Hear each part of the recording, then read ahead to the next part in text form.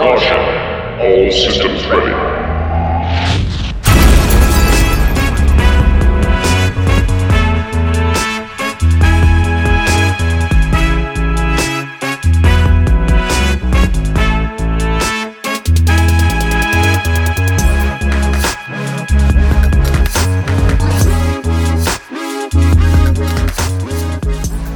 Hello, everyone, and welcome to a special joint episode of Declarations of War and the Less Than 10 podcast, episodes 210 and 41, respectively. We are your hosts, Alexei Card, Fayrol, Hey, yo! Andy Astronaut, How's it going? and Casper24. What's up, guys? Joint podcast, Faye. I know. I feel bad for people who listen to both of our podcasts because you're getting like a content, net negative this bye week. Your content got nerfed. Yeah, but that's okay. Yeah. It's kind of cool. I mean, I've known you for a really long time, so This you is actually years just in the pitched the making. idea. Yeah. You Yeah. pitched the idea. It seemed like a pretty good one. But I don't know. Let's get into why now. Everyone's listening. Oh my God, joint podcast. When has this been done? This is the first time in the history of Less Than 10, is it? Yes, it is. Indeed. Is this the first time in your history, or are we like the? I actually think we've done one before. I want to say, Okay. but That's like fair. literal years ago. Yeah. This Well, is yeah. historic. We'll get into it a little bit later, but like my corp died. So I was contemplating what to do. I was talked to you about Noir, and there was some other people that I liked flying with that were thinking that I was like, oh, maybe I'll join Noir and like small gang and do mercenary stuff on the side. And then you kind of just pitched making a corp and bringing it in if there's more than just me. So that's what we did. And then from that discussion, we were like, why don't we get on a recording together and do a joint podcast? That's kind of where it came from. But we'll get in like towards the end of the intro. I can talk about Thermo a little bit and my new corp. Yeah, well, I just want to break down for the audience what to expect from this show. So we're going to hear all the juicy details about Thermo. We're going to hear the details of Faye's new corp and what they're doing within Noir's Alliance, the network. And then we're going to hop into sort of a Less Than 10 themed topic and a Declarations of War themed set of topics. And, at the end of it, I think you guys are really going to enjoy it. There's a lot of great stuff. We've got some battle reports coming up. We've got Yeet fleets. We've got corp drama. We have massive ISK swings from the Noir contract stuff where we took terrible losses and made awesome wins over the span of 3 weeks. It's been a roller coaster, and I can't wait to walk you all through it. But Faye, let's set the stage here. What happened to your old corp? Just small ganger things, really. So a lot of people who don't do only small gang and Eve, like, because there's a lot of people that kind of dabble in it. But corps that do specifically and only small gang are pretty unique, and there's not that many. And corps really aren't that much of an identity to, like, I don't know what you want to call them, like the diehard small gangers, because we tend to fly with each other a lot anyway. And, it's important if you're like in a wormhole because it, gives it's easy docking rights and bookmark access and stuff. But outside of wormholes, like in Thera, we just use public bookmarks, and it doesn't really matter that much. But it's actually kind of interesting. I mean, everyone that was in Thermo, the recent incarnation of Thermo, will probably have a different opinion. But in my opinion, what kind of happened is we had a group of guys of people that all flew really tight and like quite blingy, usually, sometimes not. And everyone got along really well. And over time, like, small gangers tend to also go AFK and like take breaks from the game and stuff and get burnt out because it tends to be a very intense playstyle. So basically, you start having a couple people drop off and then you have to recruit. But because there's not a lot of small gangers that fly that way, we recruit people who want to get there. They come in, and, you have people who aren't necessarily flying quite expensive stuff or flying quite as aggressively.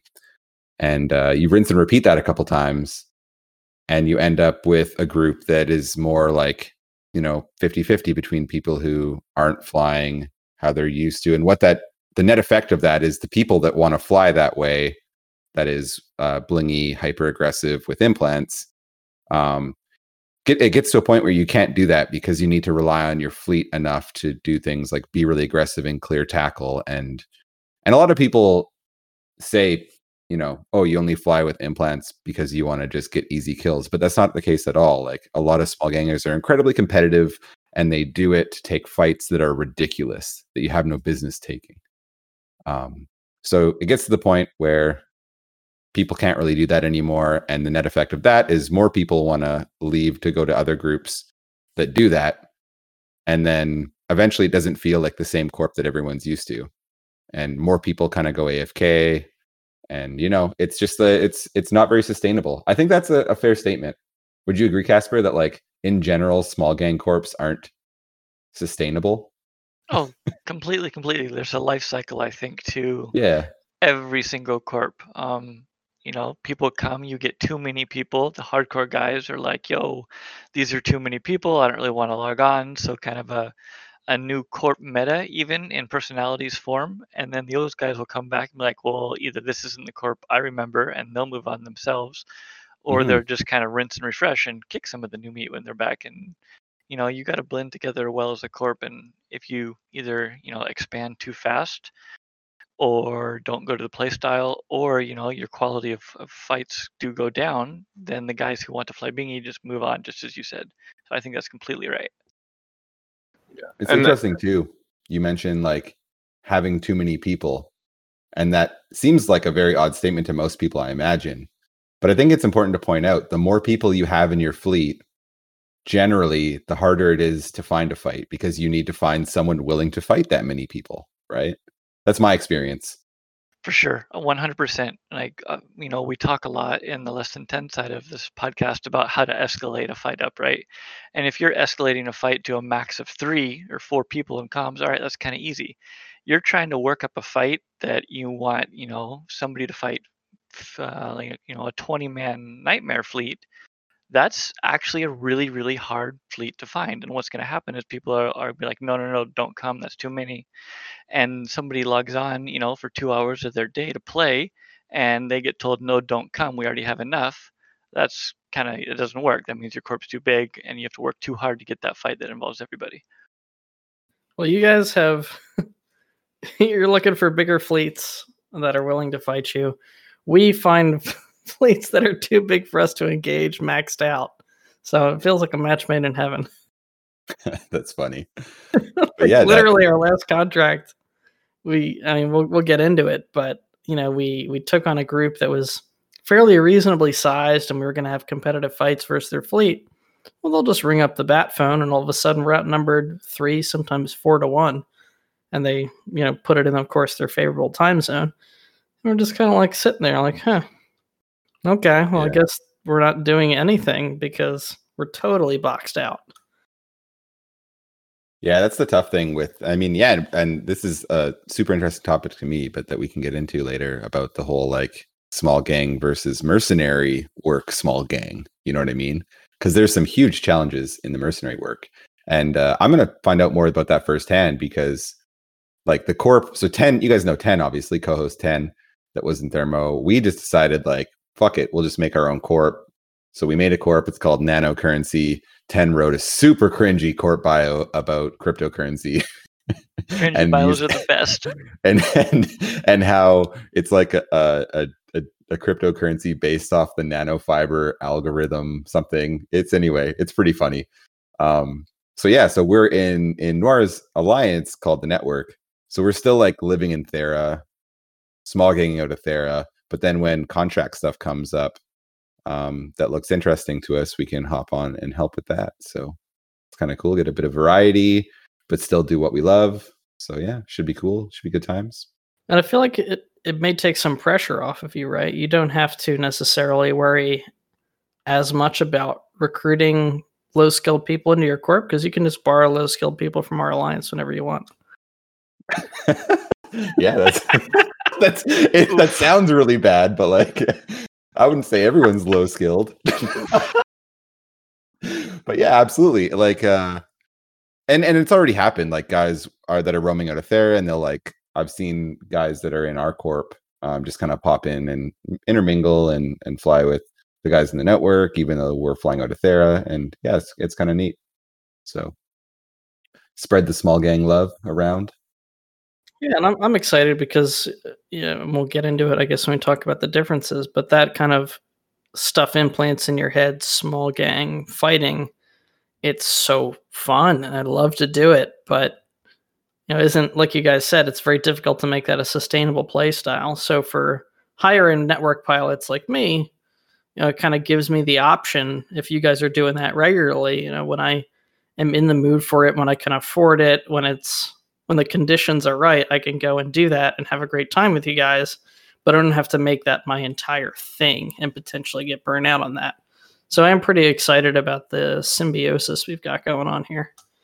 Yeah, and what I'd add there too is I think like we have Noir is kind of that mix, like you said, where you kind of get a mix of people who are willing to do implants and who either don't have the means for it or they're a little bit newer and they're still learning and that kind of thing. And that's very much where Noir is, as far as like I think we have pilots that are willing to do blingier stuff and flight implants and really want to do like true nano stuff, but we don't have the critical mass of those kind of pilots. So a lot of times we end up downshipping to just kind of cheaper faction stuff, or like no implants and roaming around like that. So I think, at least from our side, hopefully we'll kind of hit the critical mass of people who are willing to fly like the more blingy stuff.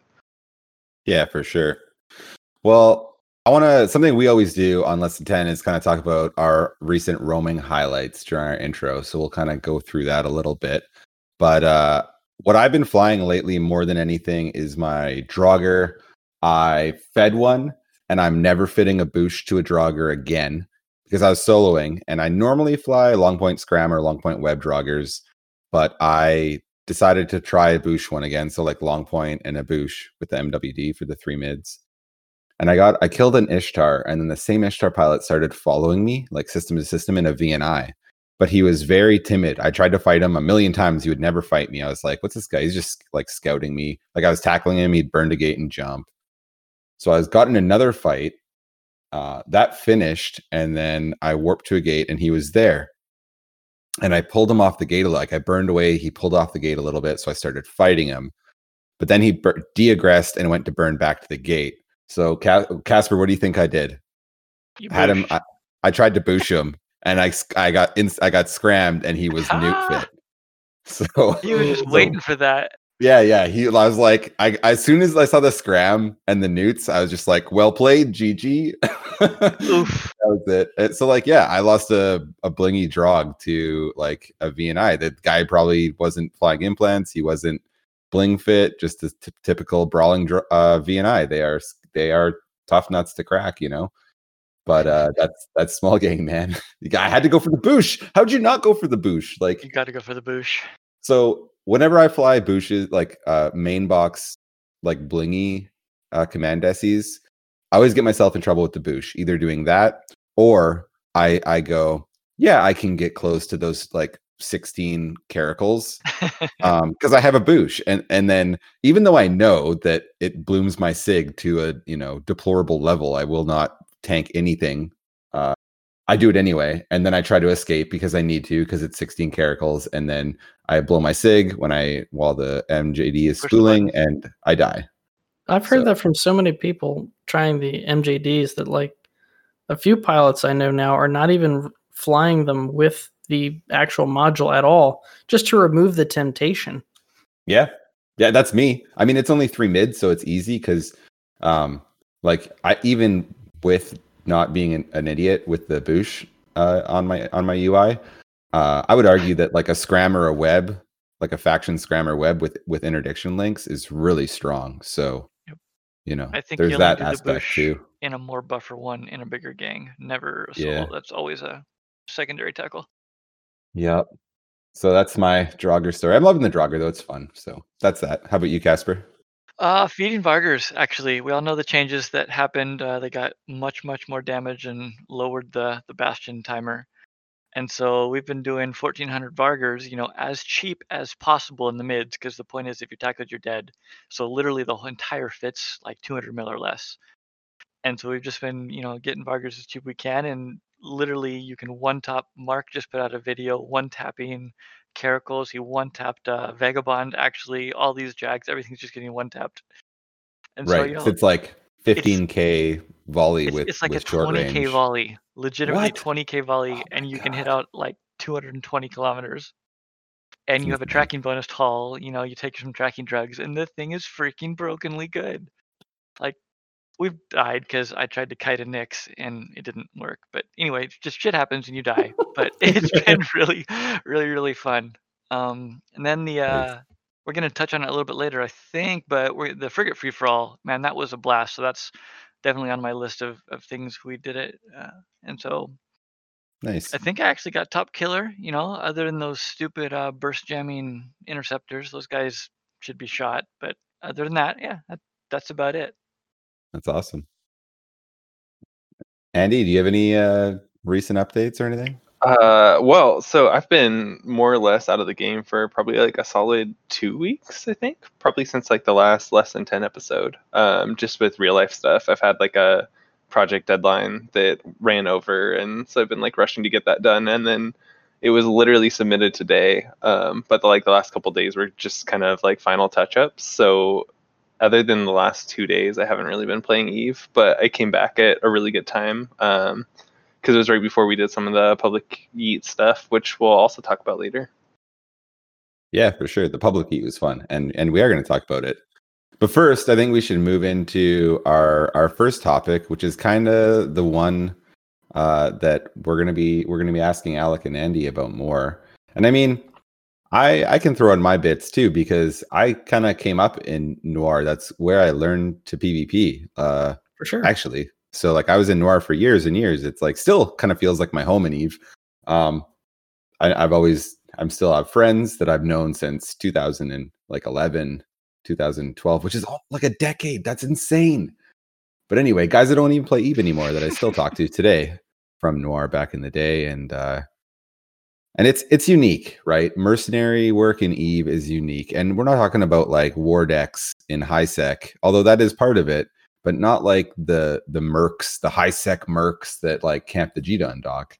We're talking back in the day, it was like, go do a POS takedown, go do this wormhole stuff, go like camp this constellation or this region in nullsec, and like people don't rat.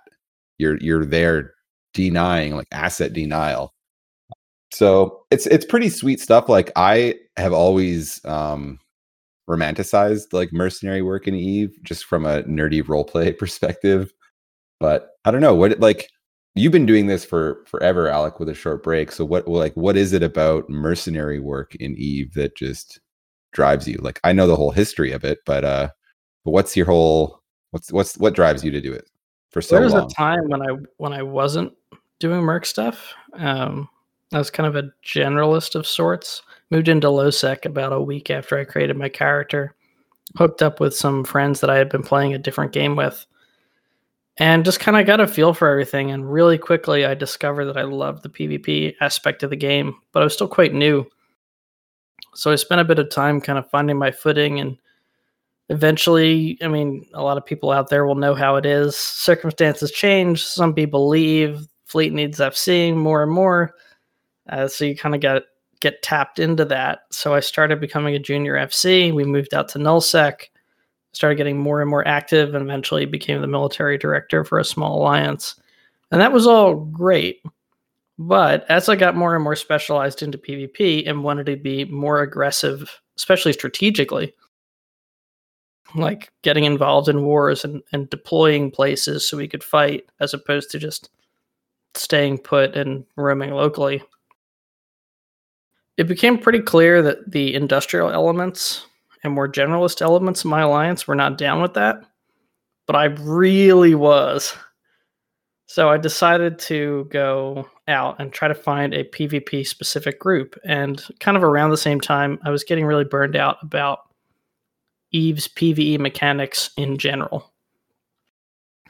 And so I wanted to try to find a corp that would let me PvP as kind of like an in-game profession where I could make enough money theoretically that I wouldn't have to do anything else. And I kind of found it. And I was only there for a couple weeks, but they were some of the best weeks to that point that I'd ever had in the game. Those guys wanted to go back into more of a pirate lifestyle. I was not ready to leave the Merc game. So I struck out on my own, got a couple like-minded people to join, went through some struggles for a little bit, and then eventually we got picked up by a small gang mercenary alliance. Back in the day, there was more than one around. And we kind of got taken under their wing, got a little seasoning, got some experience. I learned more and more about the business side of the game. And when that alliance director decided to mothball his corp, we were kind of the only corp left. Right? Small gang things. Yeah. Exactly. But I was determined not to let that be us. So we picked up the banner and I kind of set about building something that would last. And we have. We're like a decade now with the corp at least. It's crazy. Yeah, it's pretty crazy. What keeps me coming back to it is the objective gameplay. Like, it's not just going out and roaming the same area over and over or going out and aimlessly trying to find a fight. We have like some kind of objective we're trying to achieve, some mission. And it adds just a little element of structure and challenge to the game that I really haven't been able to get that itch scratched in any other way that I've found, at least on a consistent basis. That's a fair point. We don't have anything like that. It's literally we're working on the archetype to beat a big ass gang against us. We don't have any objective or anything. That's really interesting to think about. It's like another dimension, and I was thinking about this a lot recently. It's like when you have a goal, and I mean, people like nullsec people talk about goalposts and like spin, but just ignore all that and just like have the balls to say, we have a goal. This is our goal, fleet, corp, group that I fly with. And if we don't achieve that goal, then let's just reflect on what we could have done better instead of like, making the goalposts move or whatever, like the spin and nullsec. And I get it because it's the average nullsec line member might need more motivation and like story, but like to me, Merc small gang stuff, it kind of just like puts that to the side, right? And it's like, let's challenge ourselves and see what we can do, right? Well, in a lot of ways, the story is kind of built in, right? Well, that's true. You're joining someone else's story. Like usually the people that hire us, they have a struggle that they're engaged in, or there's a thing they want to do, or someone has wronged them or is in the process of wronging them, and they want protection, revenge, some kind of strategic advantage in a big war, or some kind of economic opportunity that they see if only they had a little bit more PvP power to like knock out that guy's Athanor so they could replace it.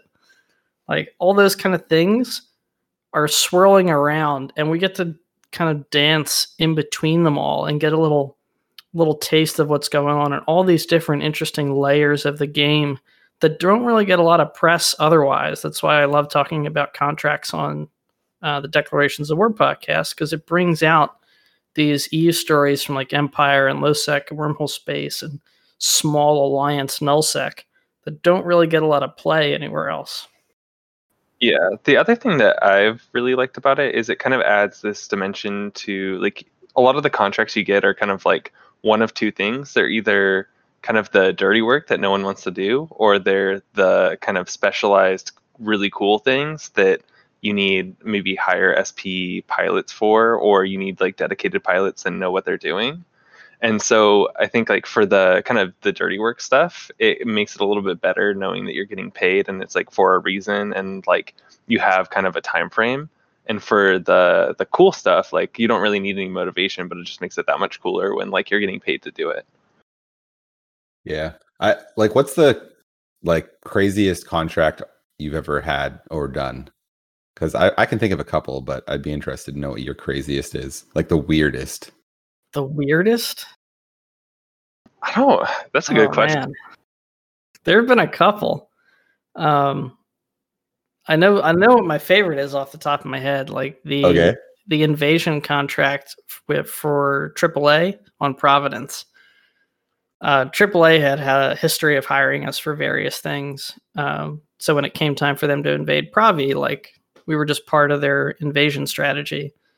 And so we got half of Providence to just torch, and they were going to send their guys on the other half to like actually do strategic stuff. And the content was overflowing. I wanted to go on a 6-jump roam with a duo partner. It took us 2 hours because we kept like either getting fights or getting like word of a target. And we backtracked, and it just kept going. Every time we wanted to stop, we was like, oh no, there's a hauler coming to this gate, or oh, there's 2 drakes that are out ratting. And it's like, oh, well, we got to kill that too. We can't dock now. We got to kill that too. It just kept going. And the whole thing was kind of overlaid with this other element of, this is where I think the weirdest part would come in, psychological warfare.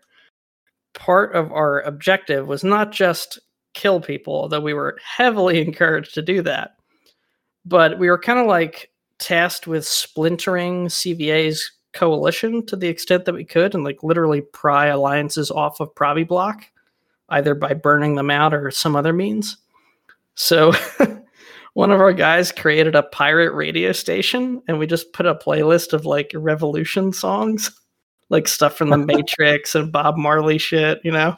Nice.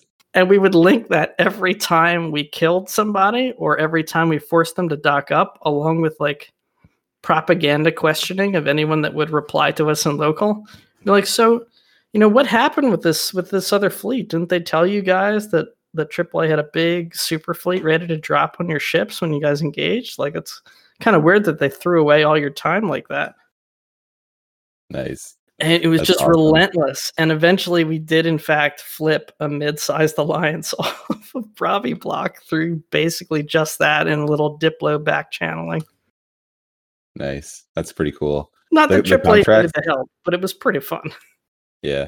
Some of the contracts I recall that were odd when I was in Noir were we had contracts during Burn Jita, and they would like alternate to like be pro or anti ganker each year. It was weird. But then, like, as if that wasn't kind of odd enough, all of a sudden, like, Devlin Goblin got really involved and started bankrolling us. Do you remember like more of the details? It ended in a whole bunch of drama with him. I do remember. Like there was lots of dirty words written on his blog about Noir.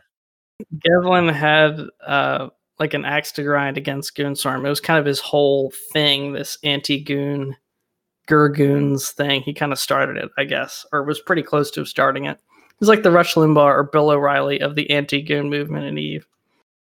And he had deep pockets, and he was paying us to mess with them. And Burn Jita was part of that. The thing he neglected to tell us was that he had a character in one of the other alliances that were burning Jita. And so in the course of us shooting Goonswarm, which he was paying us to do, we were also shooting these guys because we could. They were like flashy and stuff. And so we wound up popping his alt in like a Rift or something ridiculously cheap. And he was so offensed by it that he declined to pay the rest of his bill. We had worked with him so much, we kind of trusted him to like take more of a percentage-based contract. So rather than accepting all the money up front, it was more of a, I forget what the percentage amount was, but something like 25, 50% of the value of the stuff we killed, he would pay us at the end of it. And we didn't have any reason at that point to think that he wouldn't. But he was so mad that we killed him, even though he didn't tell us about this character at all, that he refused to pay. And, you know, when you're Mercenary Alliance, you can't have that. So we had to very publicly teach him a lesson on that. And so he had hired us to take all these POCOs away from Goonswarm and Goonswarm-friendly groups. And we just went and took them all back and gave them away to people that we knew would piss him off. Like, we gave one to Goon specifically and shit posted I remember about that. it. Yeah, And we gave like so funny.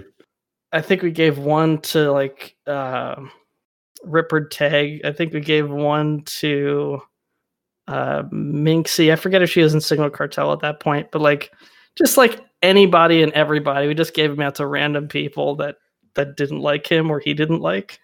Just We're like, oh, we're gonna keep doing it until you pay or you run out. And it stood out for me never paid. because you were always very secretive about who was paying us. For sure. As like I don't know, like you have these rules you kind of set for yourself, and as a mercenary, it was like, hey guys, like it doesn't matter who's paying us. You don't need to know. I don't need to tell you in case somebody tells their friend and blah blah blah. So no one needs to know. But when that shit happened, you were like, it was Gevlon Goblin. This motherfucker's not paying us. Because Gevlon Goblin, and this is how much the bill was. And yeah, it was just like everything's on the table, boys. Gloves off. It was pretty funny. But yeah, that was back in the day, man. We don't even talk about employers internally unless they publicly disclose to like a third party that they've hired us. So like we've worked with groups that a third party has paid us to help them. Sometimes it is the group that we're helping. Sometimes it's the opposite group trying to like start some drama. That's happened once or twice. Sometimes it's big alliances who don't want to trace back to them. Sometimes it's big alliances who don't care, or maybe a part of their strategy that it is known that they're responsible for it. So it comes all over. But yeah, if you don't pay, that's a problem. Most of the time when you're doing merc stuff, it's all up front to prevent this exact scenario. But when you have clients that you work for quite a bit, you kind of build up a relationship with them, and you're more willing to put trust in them. And I will say that he's not the first person we've done that for, nor the last. He's the only one of them that's ever burned us like that. Most people are pretty cool about it. Casper, have you ever in all your years of playing Eve, have you ever like got paid to do PvP things? No, never. I was trying to think about this. And actually, I started this game in 2004, and the very, very first thing I did after I mined in a thorax for a little bit is there was always this other guy in the other belt mining in the thorax. I'm like, well, I wonder if I can get him to pay me. So I'd go point him in low sec and told him to pay me. And that's actually how I started this game, was that. But that's the other side of this coin, I guess. And that never actual contractor, hey, will you do something for me for a cost? You, Casper, when we were talking about like ways to make ISK, didn't you say that for a while you did like cloaky camping and you would like get people to pay you to not? Yeah, that's fair enough. That is true. So in college, I guess, that's true. That totally counts. Yeah, more the extortion side of things, but like we've paid to cloaky camp people. It's just paying yourself instead of being paid by a third party. It used to be Nora's bread and butter for the longest time. We would go into a region or a constellation and just camp there. And we wouldn't quite be AFK because then of course they can just do their thing and ignore you. We'd be not AFK enough that they wouldn't dare undock. I mean, like that's the thing, is the difference between a mercenary and a pirate, like a mercenary contract and like basically a pirate extortion deal, is just it's just like essentially when the action happens, you like in extortion, you do something to threaten someone and then get paid, and mercenaries get paid and then threaten someone, right? Like that's the big, so no difference. Yeah, a little more trustworthiness in it too, but yeah, that's really the point of it. I think the big difference between Noir and certainly a lot of the other groups that are out there now, and historically most but not all of the groups that have tried mercenary work, a lot of alliances will be open to taking money to do a fight or maybe go on campaign for a little bit. Nothing wrong with that. But Noir, it's like our full-time thing. So I'd estimate like 80 to 85% of the year we are on contract doing some deployment or campaign, or moving to some deployment or campaign. And the rest of the time we're kind of just taking R&R, doing random small gang stuff, or maybe personal campaigns for us because there's something we need to do. For a lot of other alliances, they'll take a contract every once in a while, or maybe it's 25% of their time. For us, it's like it is our gameplay. Yeah, for sure. But maybe you should tell us all about the contracts you guys just had. You want to get into the recaps or what? Oh, yeah. Andy, were you around for the first one? I forgot. I was around for a few days on the first one at the very beginning, and then that's when I kind of had to step away and do real life stuff. Oh, it was a clusterfuck. Like, it's the second biggest single battle loss that Noir or any of the alliances we've been in have ever had. It was totally one-sided. Like, we killed nothing in exchange, practically nothing. It's just, I mean, there's no excuses for it. Like, we just really fucked up. We brought this big, pricey Leshak Nestor fleet to reinforce an Astor House. It was going pretty well. We got the initial reinforcement, no problem. The next one comes around, and in between, we lost hull control. Some guys had got in, and we kind of knew what to expect because we had scouted like 10 or so legions that got in.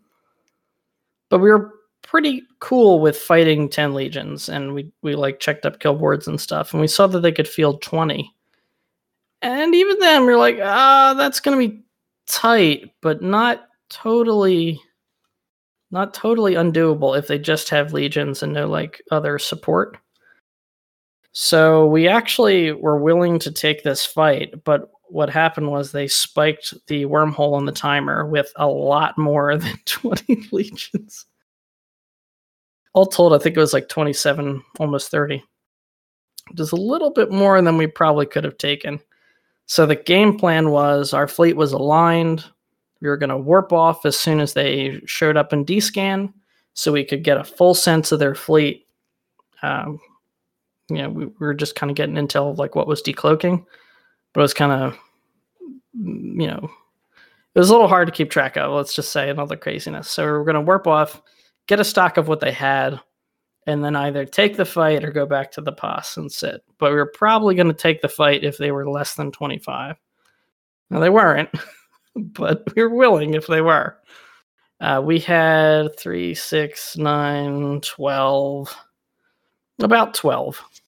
But our ships were much heavier, and I think our comp was a little bit better.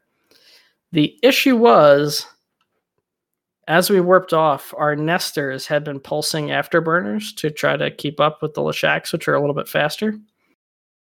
And they were just happened to be caught mid-cycle as they landed a Dictor on them. So our fleet warped off, and more than half of our logistics didn't come with it. Yeah, I think all our logistics. I wasn't there, but from the recap, it sounded like all the Nestors got caught. No, we got 2 off safely.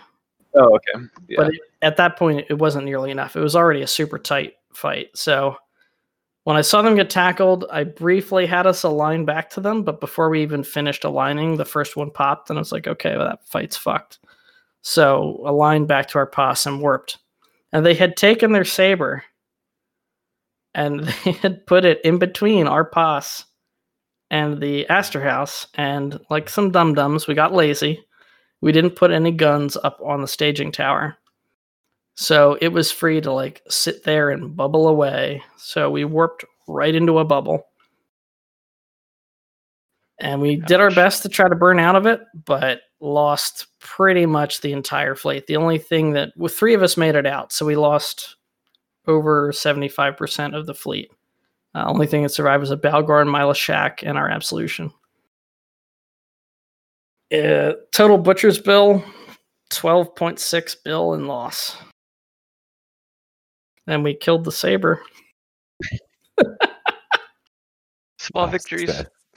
Yeah. This is where we tell you about a common small gang tactic we refer to as the Dictor feed, so that the battle report looks better. Yes, sir. Because then it would have your whole fleet on it instead of just the people that died.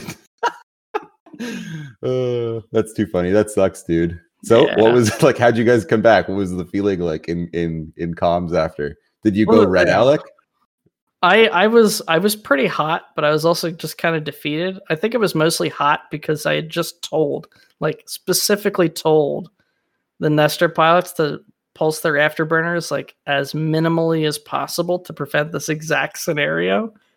And I think that like at the time I felt that they didn't do that, and I was really mad about it. But I think honestly that they did, and it was just bad timing.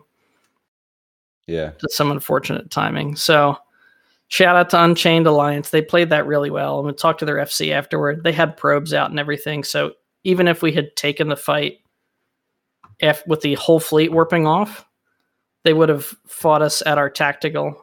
If we had gone back to the tower, they would have had us bubbled up.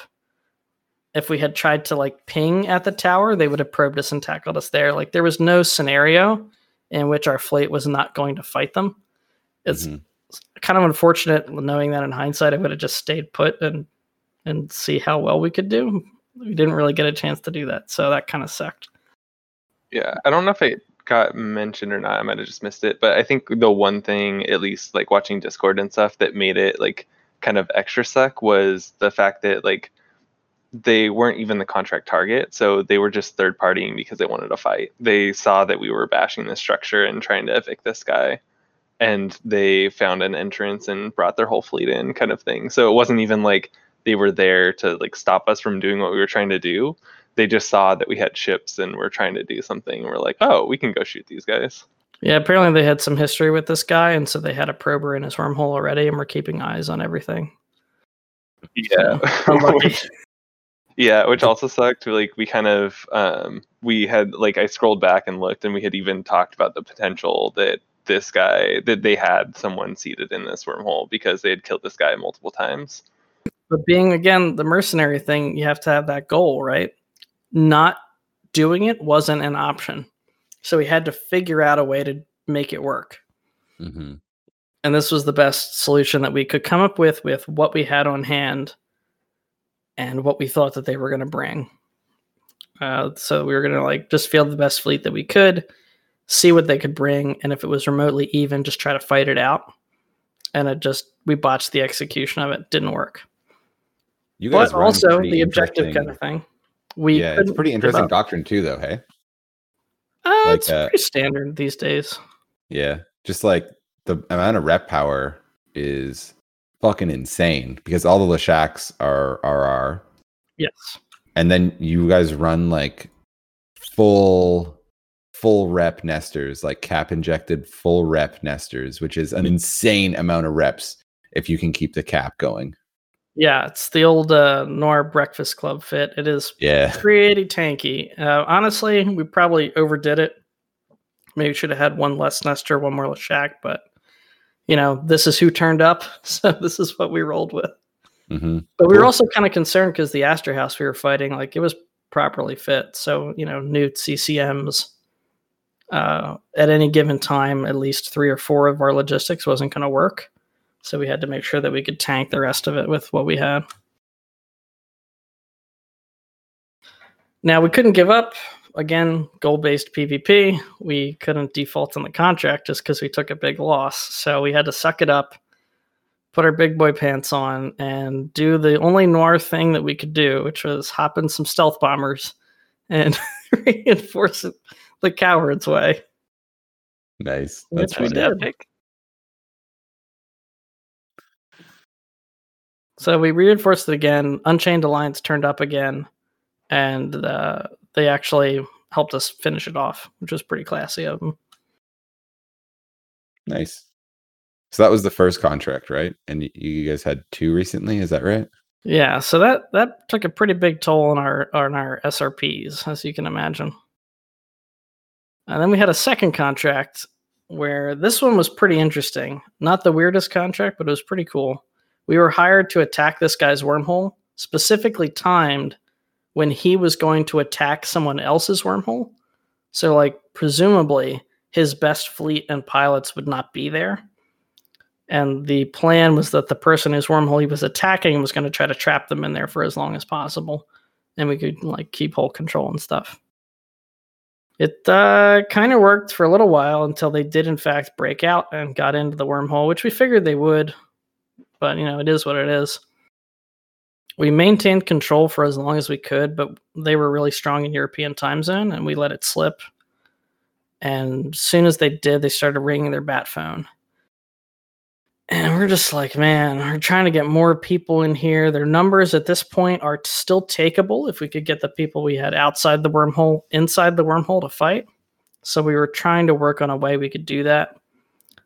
We saw an opportunity to try to fight them on a wormhole for control because one of their Drekovics was sat there by himself. The rest of his fleet had just warped off. If we could pop him, the loss of DPS and rep power for their fleet, would have been pretty good. We were running Taluses at the time. It was in a C4 cataclysmic variable, which gives a bonus to remote rep. So our plan was to bring enough alpha to pop them. And we couldn't do that with tornadoes or other artillery boats because we didn't have the numbers. But fun fact about the Talos, if you fit it right, it can get 2 shots off before armor rep cycle. So you multiply the alpha strike of a Talos times 2 and it looked like a very doable number for us. So we tried that. We didn't have enough on field at the time because people were still coming in from outside the hole. So we did not kill it quickly enough. And their bat phone turned up through that same hole while we were on it and brought in like a nice sized Ikatursa fleet. Well, we extracted most of our fleet successfully. We did take 1 or 2 losses, but it was nothing too bad. They reinforced our staging tower. We saved the staging tower. We reinforced their Astra house. Except Strant for this one, I didn't time it right. I thought I put in 36 hours, but I only put in 24. So it popped out right in their prime time. Oof. Yeah. We tried everything we could to get enough numbers to save it, but they outnumbered us like 4-1, just when they had whole control the whole time. So it wasn't happening. That died, but we moved everything out. So we only lost like 400 or 500 there. Not too bad. And while all this is going on, our employer, I can say that because he publicly announced it in a cool YouTube video, was like kicking the shit out of their invasion fleet, like really shaming them. So it kind of worked from our employer's perspective. Like it sucked for us, but it did split the attacking forces that were bothering him, and he was able to beat them. Nice. So maybe op success actually. Yeah, op success, not exactly great in terms of our margins, but, it's pretty good. This video that your employer made is actually very cool. He did a really good job. Yeah, I didn't know that he was like a YouTuber when he hired us, but he's actually got some cool narrative skills. Yeah, it's not like the video style that I'm used to in it, and he did a nice job. So props to that. We should put it in the show notes. Oh yeah, for sure. That's definitely worth a watch. I have a random off-topic, a little bit question for you, Alec. How do you choose your rates? Say somebody comes at you with, he wants this target, this, whatever he is asking for. How do you actually choose your rate? Ooh, that's a big question. It's standardized more now than it used to be, just because we're kind of been very stable in terms of our size.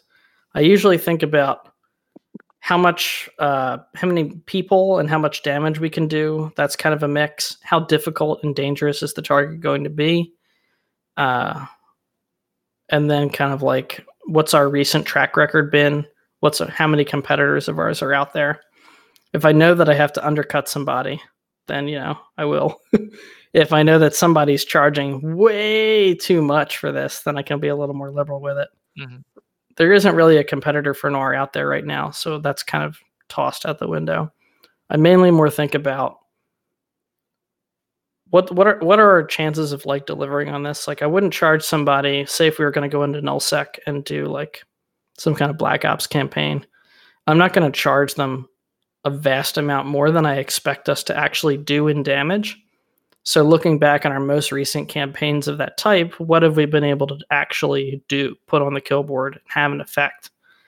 And I'll kind of base the price off of that so that, we're still giving our employer a good deal compared to how much he's hurting his target of choice. But it's also worth it for us in terms of the value of our time and, deploying somewhere and all the risk of ships and that kind of thing. Now, do you instate a timeline for a target, or is that up to your employer how long he wants you to be doing this for? It depends on the contract type. Most of the time it's up to me because we'll typically have a backlog. Like there'll be 3 or 4 people that have hired us for stuff that we need to, sometimes we can do more than one thing at once, depending on what it is. But if we're hired to be down in Delve, we can't very well do a wormhole eviction. So there has to be some sense of priority, and it's usually first come, first served, first served. So we'll have a bit of a waiting list, but I'll usually coordinate with the employers as they come up in order and make sure that if our job requires any kind of timing specifically, that it works for them. Typically that'll come in if we have to like destroy a structure and the employer wants to put up their own to replace it. That's usually something we have to coordinate with them. But sometimes it's whatever, like they just want to see this particular alliance harassed for 2 or 3 weeks, and whenever we can get to it is fine usually. Yeah. How much to try and target some alliance tournament ships on a Keepstar grid in a C2 nullsec static wormhole? Do you have it seeded? Do you have $500? Just kidding, Casper. Uh-huh. I wouldn't contract Noir. I'd contract One Hole. Yeah, right. Shots fired. Just kidding, guys. It's all good. So we were coming off these 2 contracts. They were kind of low points for us. And then we had our final contract of the bunch. And at this point, I was like, yo, I know these last 2 contracts have been brutal. I know we all want a break. I want to give you a break. We took this guy's money already. He's waiting on us. We've got to do it. Let's just do this job. And this job was a wormhole extraction contract. So normally we're paid to kick people out or prevent them from being kicked out. In this case, this guy wanted to leave, and he just wanted to make sure he could do so safely with all of his stuff. So that was kind of cool, actually. The guy was really nice.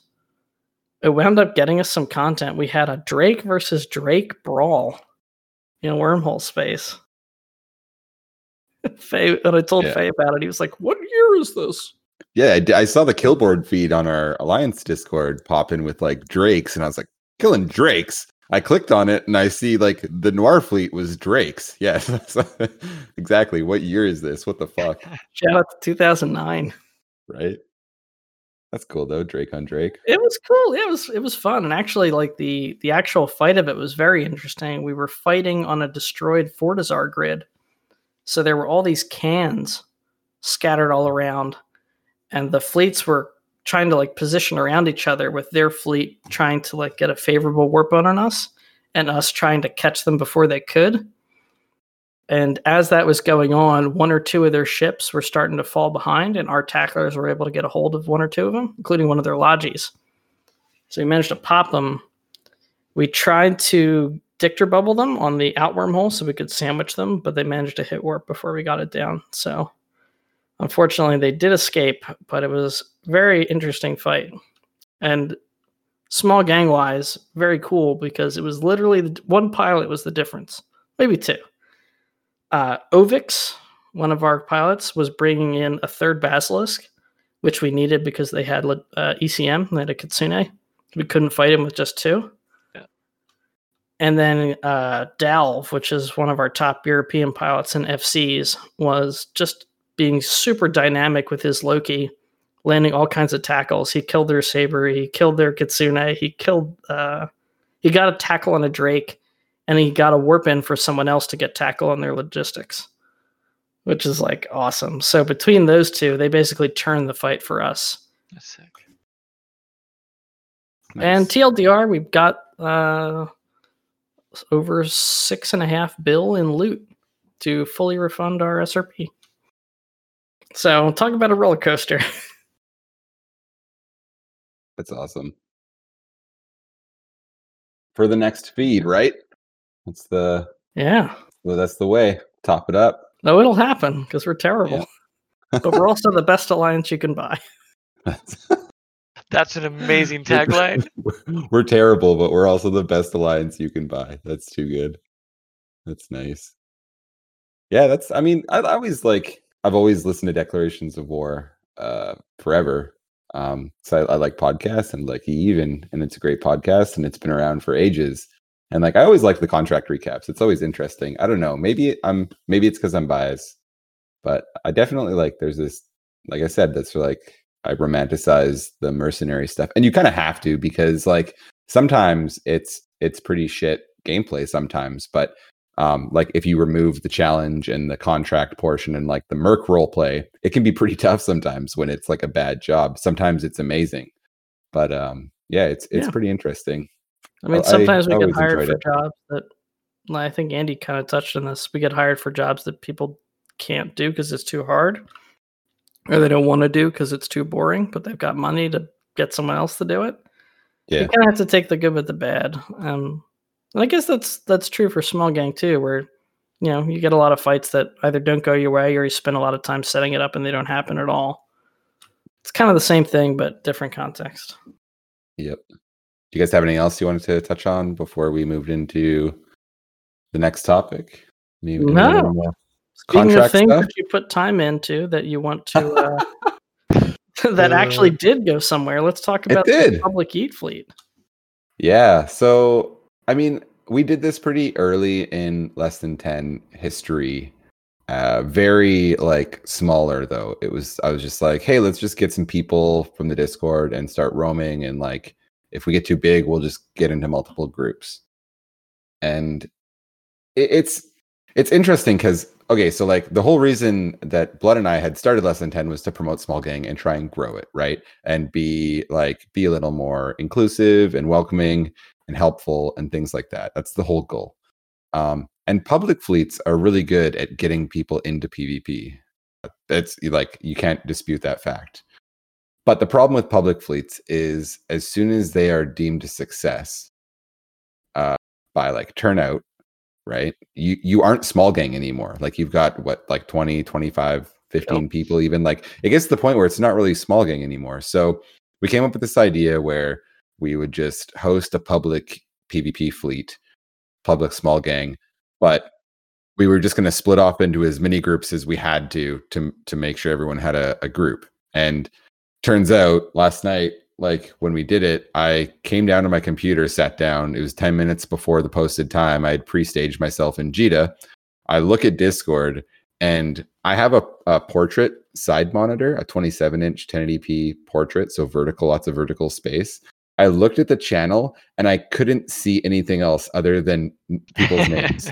There was 50 insane people in Discord, and I was like, okay. I posted it on Reddit. I posted it on Reddit a day before, and I pinged to our Discord. But I guess the Discord has 1,500 people in it, and Reddit is Reddit. And all the Reddit feedback was really good, except for one salty nullsecker. There's always one who just was convinced that it was a ploy to kill new players, I guess. I don't know. But there were some new people that showed up and they said they had a good time.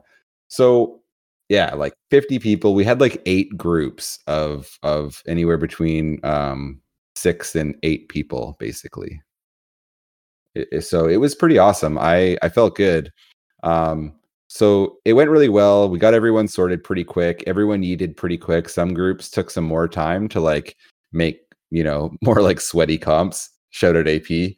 Who there were some hilarious comps. So AP took everyone in Vagabonds except for one Sleipnir with Lynx and him in a Malediction. I found it very ironic that the guy that loves to complain about people flying his fit, he put 7 of them in his fit and then he flew a Malediction. It's just, I loved it. It was good. And it's funny because in the small gang community, everyone likes to give each other shit, and Discord gets a little spicy sometimes. But when you actually get on comms with people are actually adults and pretty civil and great and welcoming and inclusive and all those good things, right? So there was all kinds of comps. They all went out, and I was just like, all right, I'm just gonna play Walmart greeter. I'm gonna bounce around, and everyone, Casper, everyone. Every group made the same comment. Guess what that comment was? What was the comment? Feral, What the fuck? Yeet 1 is stacked. Yeet 1 is stacked, Feral. What the hell? And then I looked at it and I was like, I didn't move Casper there. How did Casper get in Yeet 1? For context, it was Emilio, Casper, and Bjorn were all on Yeet 1. And I was like, okay. And some pretty solid other guys too. I forget. I was like, okay, guys, who? I knew some people would, so I just put them in because I wanted at least one person that could direct. Hey, you should fit this, and they would know enough to go kind of where to go to get a fight, and they would be confident enough to have the grid awareness to tell people you got to burn faster, catch up, burn towards us, stuff like that, call targets, that kind of thing. So I made sure people were split up, and then I didn't recognize a lot of the names. Like, I know quite a few people in Eve. I've been playing for a long time, but like a lot of the names I didn't recognize because there were people who were new to Small Gang. There was a person in a corp that messaged me earlier in the day, and they were like, look, we're wormholers, but my whole corp wants to come out for this, and none of them have done Small Gang. Is that okay? And I was like, okay, yeah, absolutely. I love that's amazing. Exactly, like, hell yeah. And I put a lot of trust in people who are sometimes pretty rude, but everyone was really good. Everyone was super nice. And like, I'm just joking around when I say that, because people like Amelia is like the perfection of what you want. Like, he is the person you want showing people how to PvP, in my opinion. Like, he's just so positive. I don't know how he is in like Gore and stuff, but every time I fly with him or see him in public, he's very positive and welcoming and stuff. And that's the kind of vibe I wanted, right?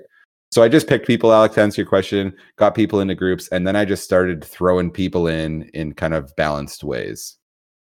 I didn't want, because you somehow found a way to get an entire community that is notorious for like freaking out if there's more than a few of them in the same place at the same time. And you managed to get this huge event and structure it in such a way that everyone in that community not only had a good time, but it was also friendly to people who were really trying it out for the first time. And I think that's a huge kudos to you. Yeah. I mean, yeah, thank you. But I mean, it was like, I only organized it. I mean, and I didn't do that great of an organizational job. I'm just really OCD. So I like organization. I'm like an organized person by nature. So there was a little bit, but it wasn't that hard. Like I took it upon myself after everyone got going, and all I did was I bounced around, and I got everyone to stream to Discord if they could. And I would like see where they were and like check up on them. And it was really fun. I didn't get to roam until later, but it was really cool. For like 2 hours, that's all I did was like bounce channels and talk to people and see how it was going and see where they were. And the one highlight, it was super cool. There were 2 groups that were near each other. 2 pairs of groups. So 4 groups that were near each other. So like 2 sets of 2 groups near each other. And the one group, it was totally organic. They found each other and fought. And at the same time, I had seen that one of the groups was roaming towards a system that I knew the other group was just in. So I popped into the other group's channel. I was like, hey guys, are you still near, XXY TAC? And they're like, no, we just moved. We're like a jump away. We're going to yeet in 30 seconds. And I was just like, I don't know if that's not a good idea to yeet again. And then I just left channel. And sure enough, they turned around and went back to the system and had a big fight. So like, it's interesting that, and this like kind of speaks to the filaments in general. Filaments are so goddamn amazing when there's multiple people using them at the same time, because you will get people going to the same place. And when filaments, I haven't seen filament stats, but I think we're going to have CCP Rise on our show sometime soon. So I should ask him about usage, because when filaments were new, I constantly got fights against other gangs that were yeeting. You'd see them in a group of 5. You'd kill them and they'd have filaments in their hold. They would say they're yeeting. And I never really do now. I never see them when I'm yeeting. So it just, this, like, if one thing this event kind of stressed me, it's how awesome filaments can be, or even Eve can be when there's people in space. Like, man, I have like hard times roaming sometimes trying to find fights. That's no secret. It's difficult. I don't know if I could not play Eve every single day if there were way more people in space. I don't think I'd be able to stop playing. I think I would be unhealthily addicted to the game. And I'm pretty like, you know what I mean? Like, it's such a big thing for Small Gang to have lots of people in space, just more content opportunities, since it's so hard to find. Yeah, the alternative is the frustrating part. Like, you finally sit down, you get some time to play, you want to go out and fight, you've got your ship ready, maybe have 2 or 3 people to come with you, and you can roam around for literally hours and not see a single thing worth biting. Yeah. And that's why this event was so helpful too, because try being a new person to small gang and doing that when you don't know where to go or you don't know like what you can fight. You know what I mean? Like it's frustrating for people who do it a lot. Try being a new person, you know? Andy, like, what's up?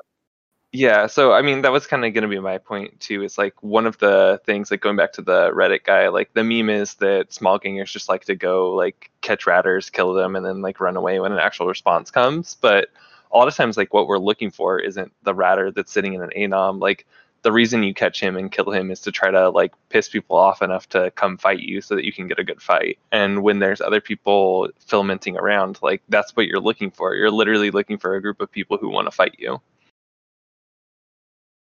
yeah, we'll see. I don't know if it'll like, ever get to that point where it's like filaments are that prevalent, but we'll see.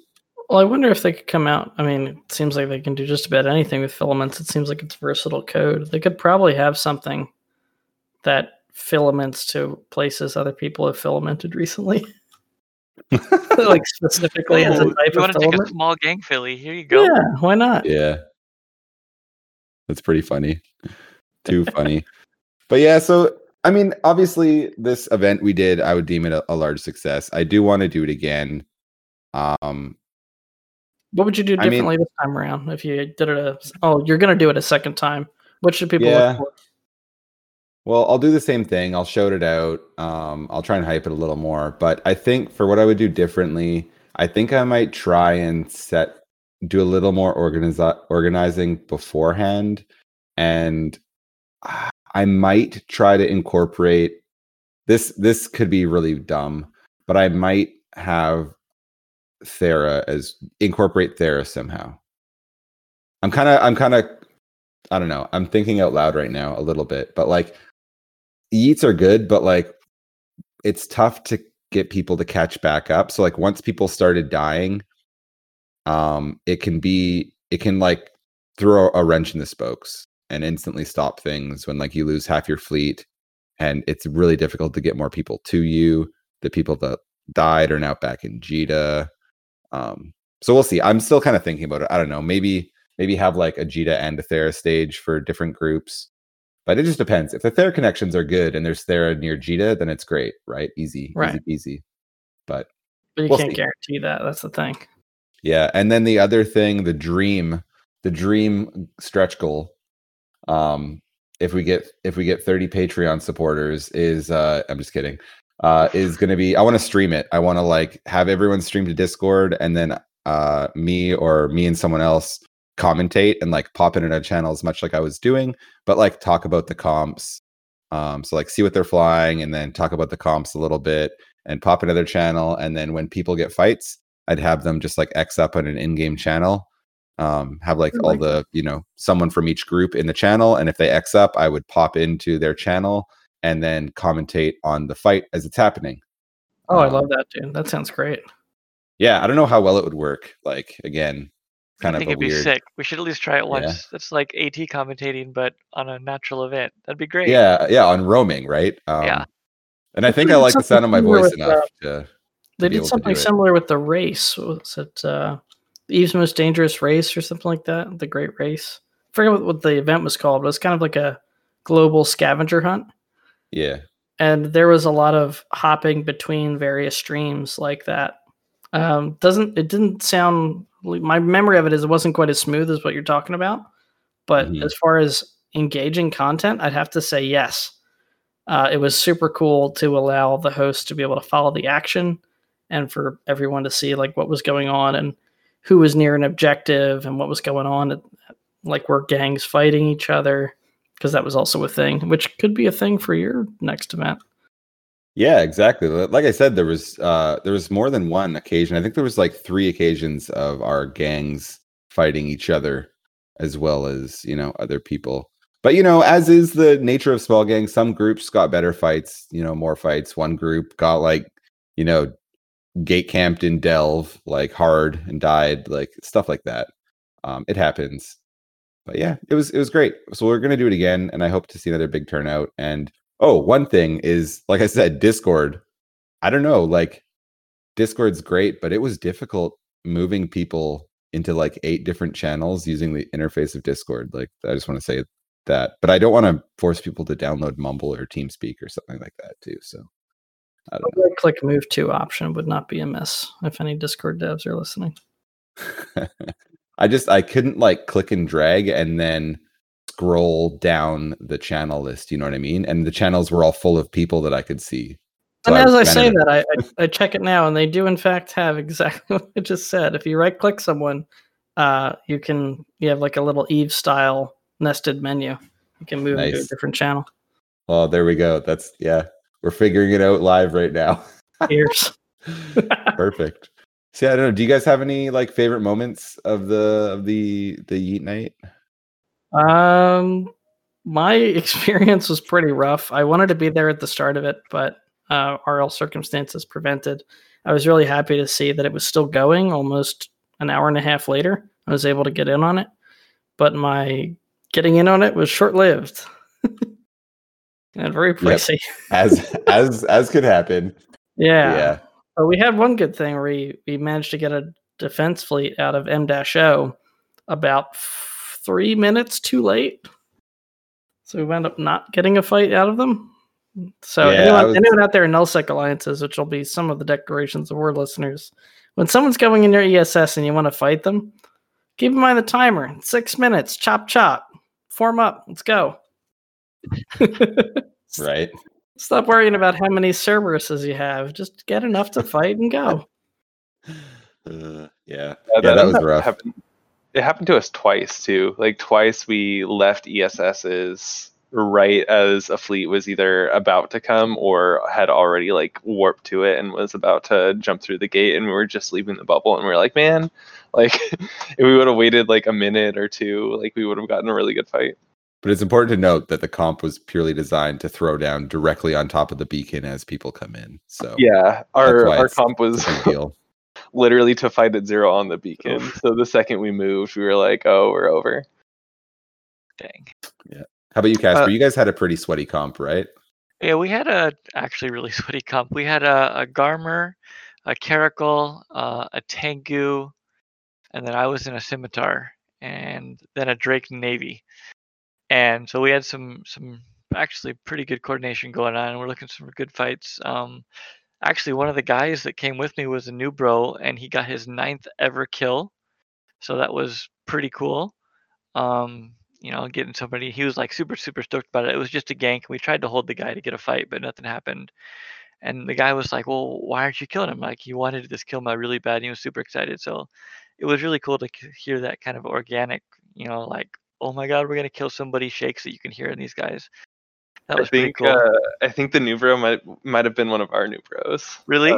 Yeah. Looking at, I think he's one of our academy pilots. He did really well. Like he flew as he should. He had to leave early, so I don't think he died. But it was really fun. The fight ended, or the whole night ended. We got Vargered by some very decent pilots, and rather fittingly, after flying to Vargered all this time, so I literally got one shot in a Scimitar from entirely full shield to nothing. Oh my God. This fight had been going on 5-6 minutes. It was actually a really, really fun fight. It was Amelia was alive screening for us in a Bifrost, and then Bjorn was in his Tengu, and then I was in the Scimitar against a Varger plus I think it was like 4 Phantasms and a couple support. And it was just super, super fun. Like everyone was flying really, really well. The Varger luckily was still missing, just going. And all of a sudden, Varger, one shots me, one shots Amelia, and then Bjorn just gets 2 shot. So, for 6 minutes, it was real good. And then, whatever. But everyone had fun. It was really, really successful. The 2 new bros we had sounded like they had a great, great time. And, it was just a really positive experience. Spicy. Yeah, it's awesome. Yeah, we'll do it again. We'll do it again, right? We'll do it again for sure. Yeah. You want to take us out, Faye? Yeah, well, let's move into shout-outs. You guys do shout-outs, right? We can do shout-outs? We definitely do shout-outs. Yeah, sick. I know that. I've done shout-outs on your podcast before. All right, well, I'll go first because we're just talking about it, but I want to give a shout-out to everyone that showed up because it was pretty overwhelming. And every time I kind of put something out there, like a project or something I want to do, I'm kind of met with a lot of enthusiasm and success. So I want to thank everyone for doing that, and people who like listen to Lesson 10 and hang out in Discord and stuff, because it's a cool feeling to like have little projects that succeed. And I couldn't do it without everyone who shows up. So thank you. Casper, you got anything? Yeah. Again, what we just talked about, I was gonna do a personal shout out to Bjorn. You know, everyone knows Bjorn's a streamer and goes and brawls a bunch, but man, he was telling me this is his first or second foray, whatever that word is there. Attempt, right? yeah, attempt into a like kiting, you know, and not just kind of like brawling it out, tanking it out like a man, and do a little bit of chest feathering. But dude, the guy actually killed it. He was in a 100 Min heavy missile Tengu, literally spiraling underneath this Vargar, you're not getting hit, doing the correct thing.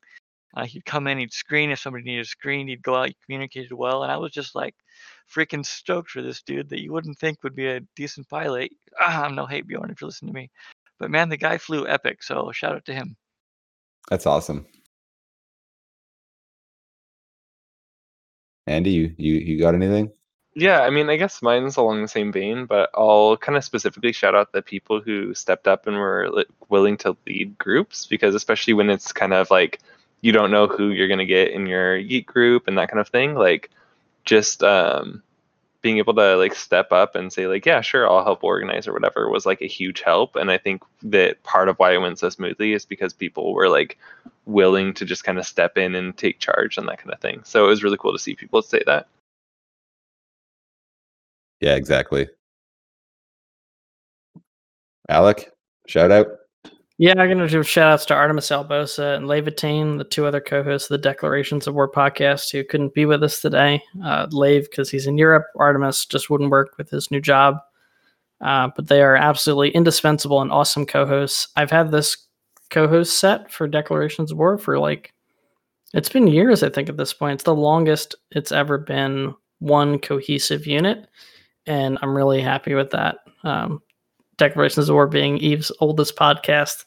It's had quite a few co-hosts go through it, but this is by far the longest and best. So shout out to those guys. And one more quick shout out to Primus Fortune. He's one of the unsung heroes of Noir. So I want to give him some love because he doesn't always get it, but he is a workhorse. And yeah, he bleeds black. He's amazing. That's awesome. All right, guys. Well, that's the show. First joint show between us, but it probably shouldn't be the last because this was pretty cool and fun. And yeah. So with that, just remember, it's not the size of your gang. It's how you use it.